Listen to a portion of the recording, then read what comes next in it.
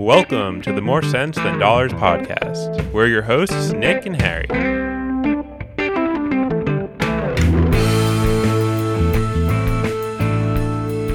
What's up, everybody?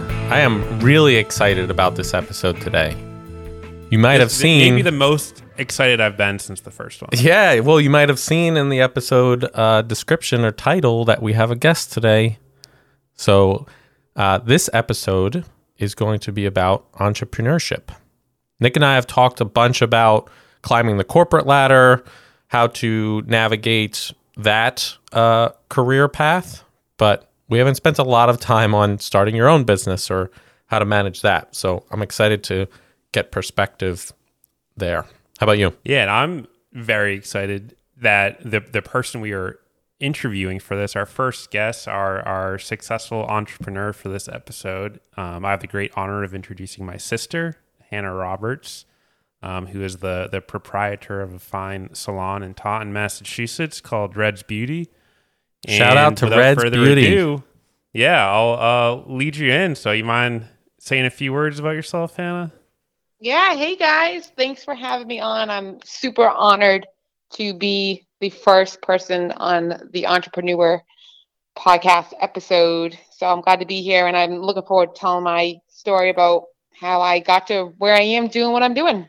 Awesome. Yeah, no, I'm excited to hear it. Thank you for doing this while in your third trimester as well, taking time to talk to us. My pleasure. I always got time for you guys. Yeah, I picked a bad time to start calling in favors, but happy you're here. Glad to be here. All right. Well, just because we have a guest doesn't mean we're going to start changing things up too much. So we still need to get our highs and lows out of the way, don't we? Yep. Let's do it. And we're going to have our guests do it too.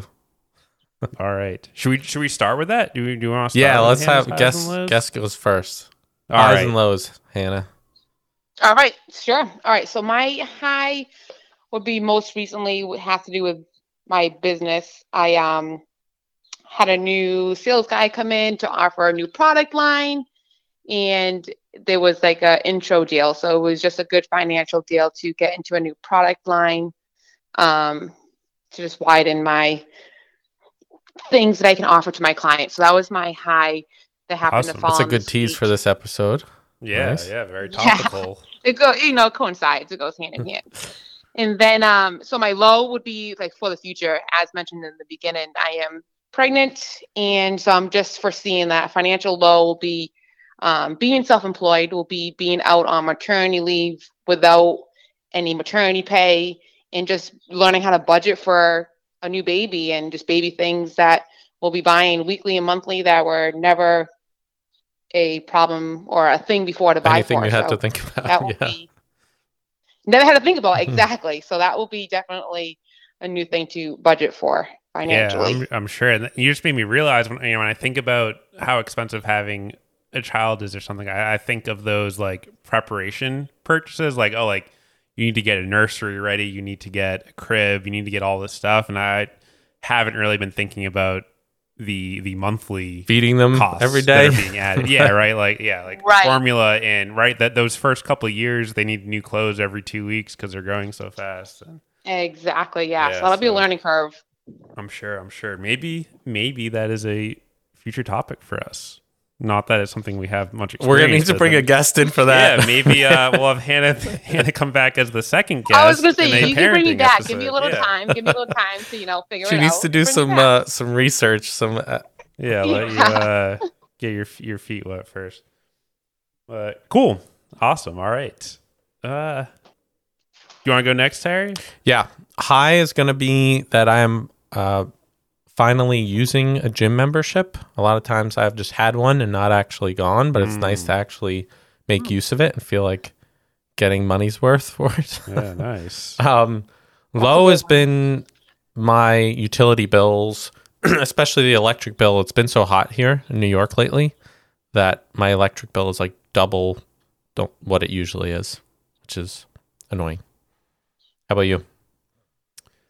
My high, and I had a similar high before, but it wasn't quite dialed in as well as it is now, is that the automated shipments for my dog's food in medicine is really dialed in now. It's the little So, things we to get excited about. Yeah. No, it's just one of those little things. It's a bit of a stretch to be financially related because I guess it costs the same whether it's on time or not. But yeah, like running out of food this weekend, packages scheduled to come in Saturday, like just perfect.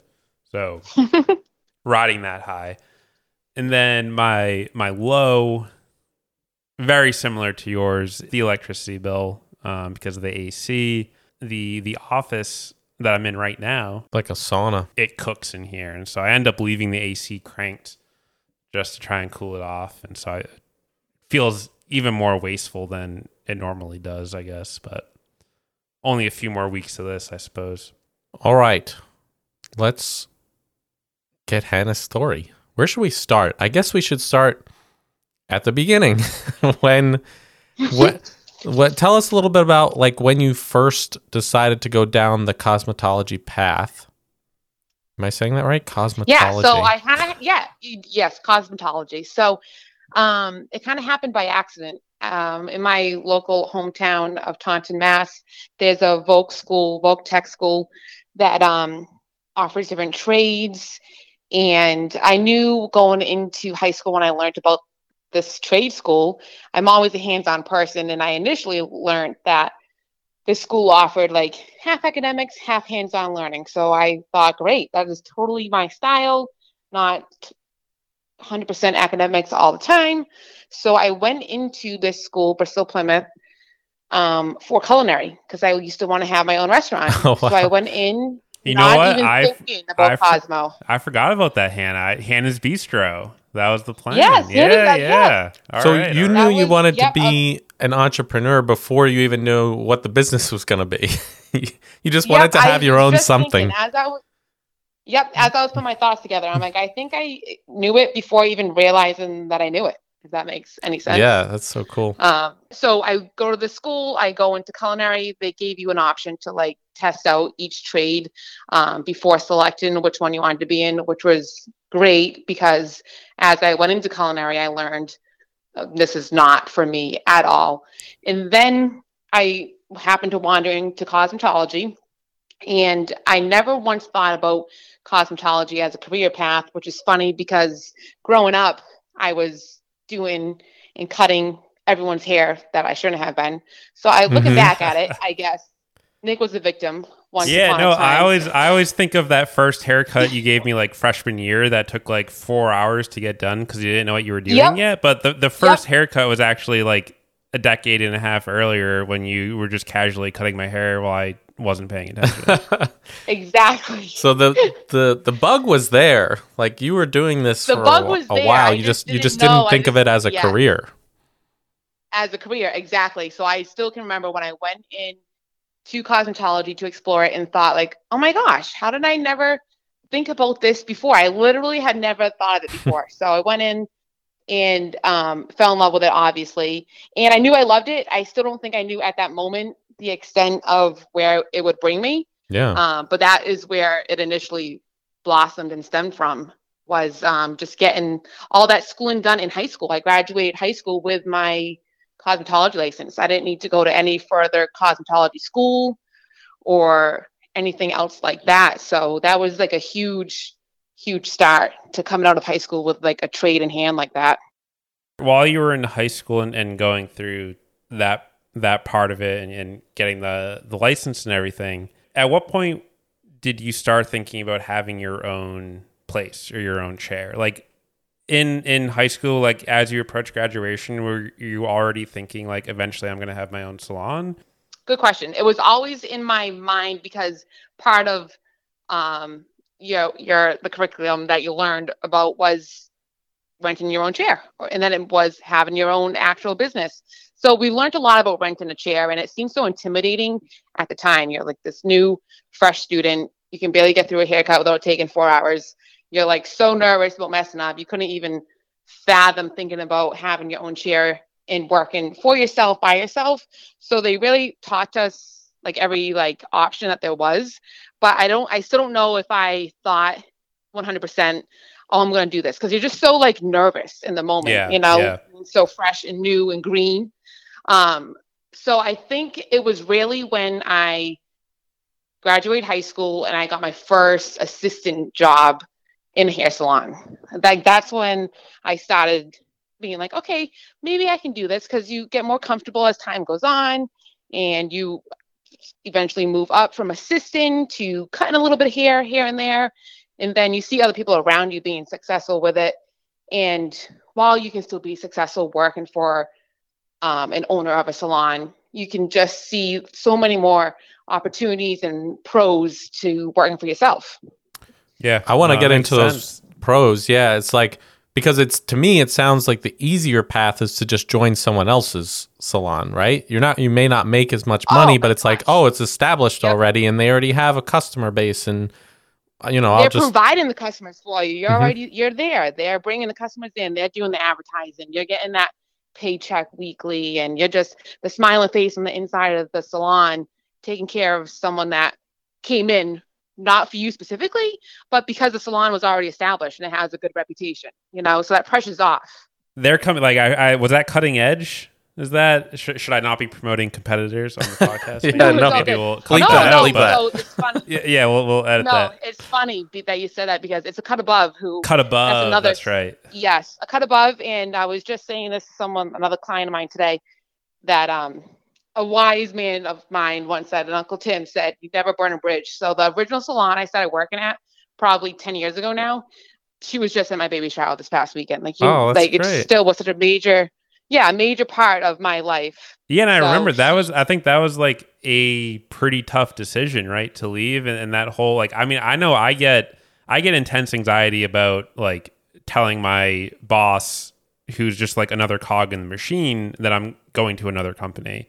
But like you were telling the owner of this salon that had like given you your first like foot in the door in the industry, telling her that you were leaving to go up, like strike it on your own, right? Like that must have been stressful. Oh my gosh, so stressful. And it's more than just like going up, being like, okay, I'm giving my 2 weeks and I'm out, because it's like you have, so at this point, maybe we're cutting forward a little bit, we can backtrack a little bit, but when you do know that you're leaving this salon that you established a clientele at well enough to leave, you obviously have your client cards, you're confident enough that if you were to leave, they're going to follow you.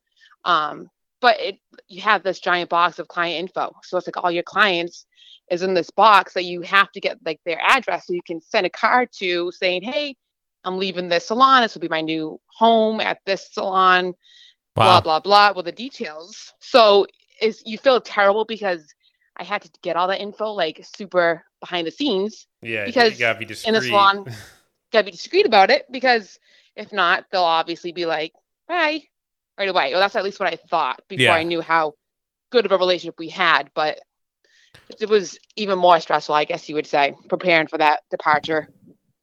What made you, so why did you make that jump? What stopped you from just going down the easier path of just working at someone else's? Yeah, I think so. It was a combination of things. I had multiple people always asking, do you think it's a common question, I feel like, do you think you'll ever go on your own? Do you think you're about to have your own place?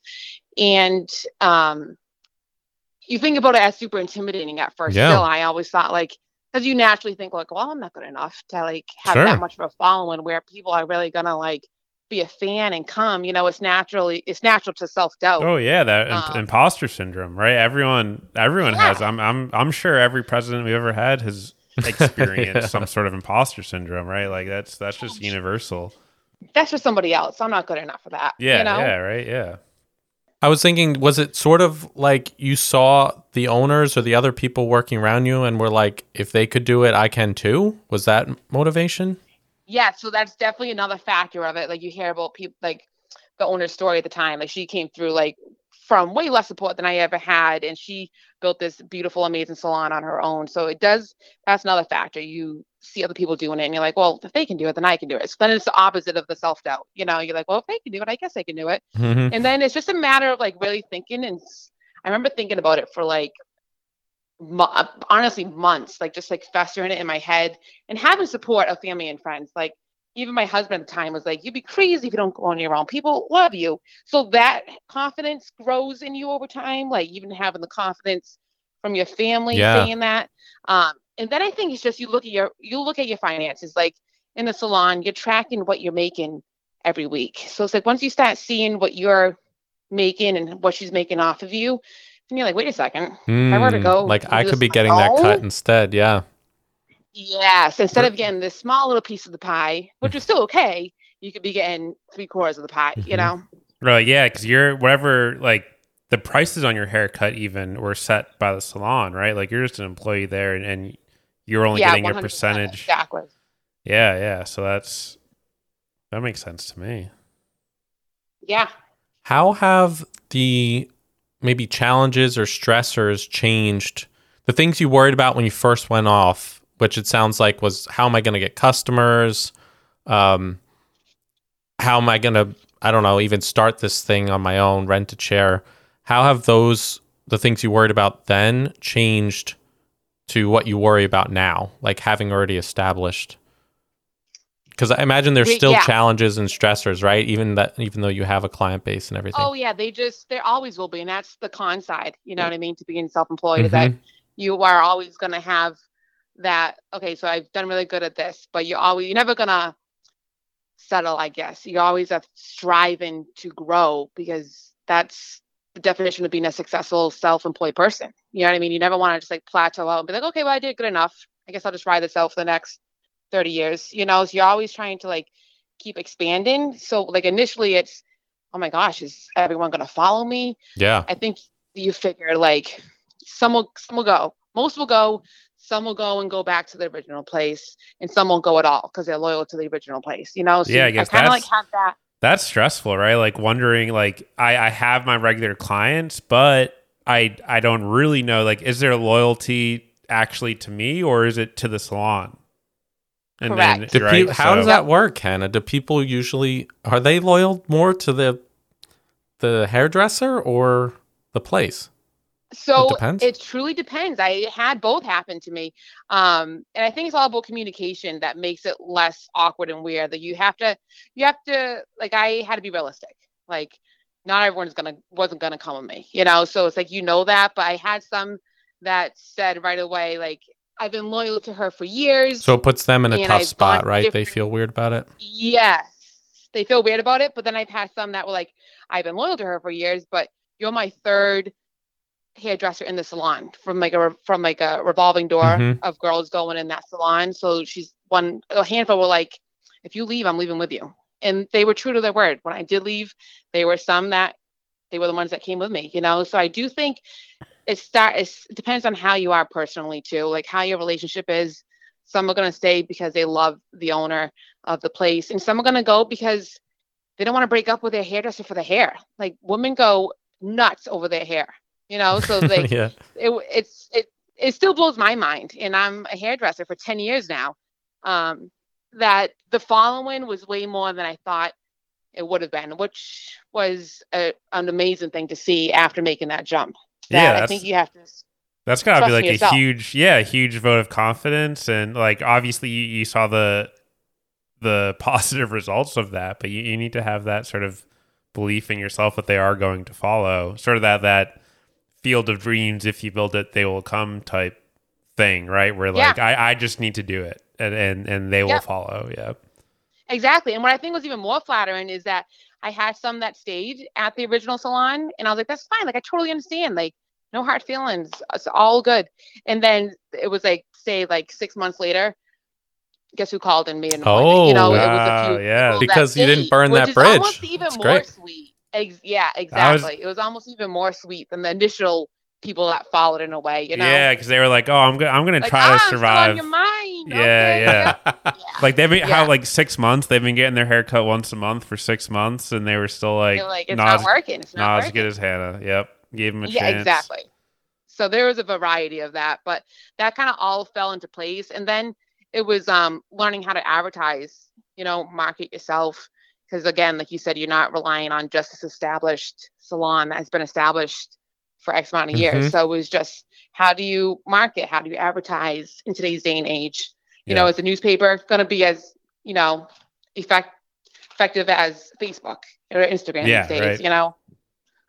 So I guess to go back a little bit, and this is something I wanted to touch on when you brought it up before, and you were talking about how at BP, at the Voc School, they spent time going over renting a chair, and sort of they covered some of that business side of it. And I hadn't realized that before. So I think that's awesome. Always been a big proponent of exposing yourself to stuff years before you're going to need to use it, right? Because that first scary feeling about having your own business, like it's way better to have that first exposure to that feeling when you're a sophomore in high school than it is like 3-4 years after graduation, and now you're starting to think about it. So I think that's awesome that they were exposing you guys to that sooner. But did they cover, like, beyond like renting a chair and sort of that like financial side of it, did they cover like marketing? Was there any part of like growing your brand or any of that they covered, or when you finally did strike out on your own, was it really just like you were learning in the field, like just seeing what so worked? it's funny because, and back to that, back up real quick, the teachers, like the instructors, all of them worked at hair salons and rented chairs. So it's kind of cool because they were your instructor, but then they were also real hairstylists after school hours. You know That's what I mean? interesting. So that's yeah, that's almost like in college. Sometimes you'll have like adjunct professors that are like working in their field. Like their main job is working in their field, and they teach a few classes on the side. But like usually you don't get that experience in high school where you're like actually getting real life experience from people in the field. So like that's really cool that you were learning directly from people like still actually doing the work. Oh yeah, no, it's so true, because I remember one instructor, and it still sticks in my head. She always said, like, you love your clients, but you have to stay disciplined, which is another thing we'll cover. But she's like I look at Miss Susie coming in. She comes in every 4 weeks on the dot to get her hair highlighted and colored and cut, yada yada. She goes, you can't cancel on her just because you're tired. Like that's your electric bill or half your electric bill. You know what I mean? Yeah, like that's like the meat and potatoes, right? Like the regular clients that are just like So that was huge to have like that side of things, not only like learning stuff from a book, but having them being like, okay, well, yeah, I'm working a salon till 10 o'clock tonight after school, because that's the, where your dedication is. So that's the business. That's the reality, right? Like salons that's the reality of it. Other people have office jobs and they need to get their hair cut after they finish. Right. Yeah. Exactly. So back to the marketing. It's funny that you say that, because I mean, gosh, when I think back to being in high school, like I know they definitely covered it, but think about where marketing was like 12 years ago. You know what I mean? Yeah, like right. 11, probably 11 to 14 years ago. Way different from today's day and age. Yeah. When you started your cosmetology classes, I don't think we were even allowed to have Facebook yet. So that's what I'm thinking. Yeah. Like so like, it's very definitely learned, but that's funny. That was probably definitely the newspaper aspect, taking an ad out in a newspaper or at a diner. Wow. When they have like the paper placemats, put your logo and your salon name on it. Like they definitely covered it, but that was probably the extent. That was how you did it. Or in good old fashioned word of mouth. That is still my number one. That's where you get your best customers, word of mouth. I love word of mouth, which is also another nerve-wracking thing, because you're relying on people to spread the good word of and your that services. they'll only refer something if they think it's good, right? So you have to keep giving them good service so that they'll be willing to. There's a saying, like a person will tell 10 people a bad thing that happened, and one person a good thing. Oh, I like that. I think that's true. Yeah, there's something like that. Like people love spreading bad stuff to more people, but if something good happens, so you have to make it leads. Right? Yeah. People love their tragedies. It's so exactly. No one wants to hear about a good haircut. Thousands of people get a good haircut every day, right? But like when it gets butchered and when it looks real bad, like that's the one that people want to share. Exactly. Or when you go to a bad restaurant, you're going to tell 10 people about that terrible restaurant to never go there compared to the one amazing one you've been to. It's just the way we as humans operate. We expect excellence to a certain degree. Yes. Yeah. What do you think, Hannah, when you I'm thinking of other people who might want to make the jump, right? Like, I don't know if you you're a landscaper, you want to open your own business, or a handyman or mechanic and you want to open your own garage, whatever. What do you think it takes? Like, is it for everybody? Could anyone start their own business? Because some of the qualities you're describing, ambitious, like disciplined, like these things, I don't think everyone has. No, what do you think it takes? 100%. It's not an insult, but 100%, no. Not everyone has it. And it's not an insult to people that don't, and it's not a toot your horn to people that do. Everyone's different, and we're all good at different things. But I would say, like, my number one thing would be discipline. Like, everyone can have ambition, but I feel like the discipline isn't necessarily hand in hand with ambition. You can want and strive and all that, but I've been you're there. going to clock out because it's 9 degrees on a Saturday, and you don't want to stay all day to work, then they're not going to want to come back and reschedule with you. If you're going to cancel, you know what I mean? Like, you have to have ambition, which is great, but you have to have the discipline. That's my number one thing I'd say for anyone that wants to be self-employed. That's great. Because is that because there is no boss above you, right? Like, you're holding yourself accountable. Well, that's just it. You're your own boss. You're your own employee. You're your own everything. So you have to have self-accountability, because there's no one there to tell you, no, you can't take that day off. No, you can't go to lunch in the middle of the day and have a beer. You know, there's no one there to tell you that's inappropriate. You can't do that. Yeah, it's like, well, I'm my own boss. Maybe lead to some interesting haircuts if you did. Great conversation. Do you feel like you've had to develop those, or have you always been that way?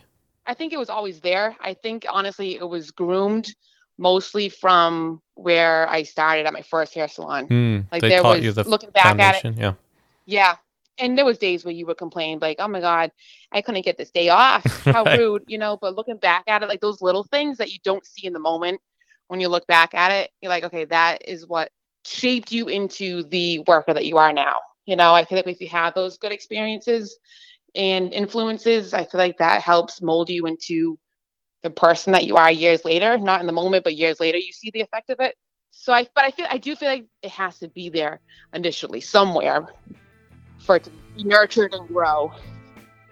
Hey everybody, hope you're enjoying the conversation with Hannah so far. We are going to pause here and then pick up the conversation in part 2. So stay tuned for 2 weeks from now for the next episode, where we hear the rest of our conversation with Hannah. Thanks so much for listening, everybody. You've been listening to the More Sense Than Dollars podcast.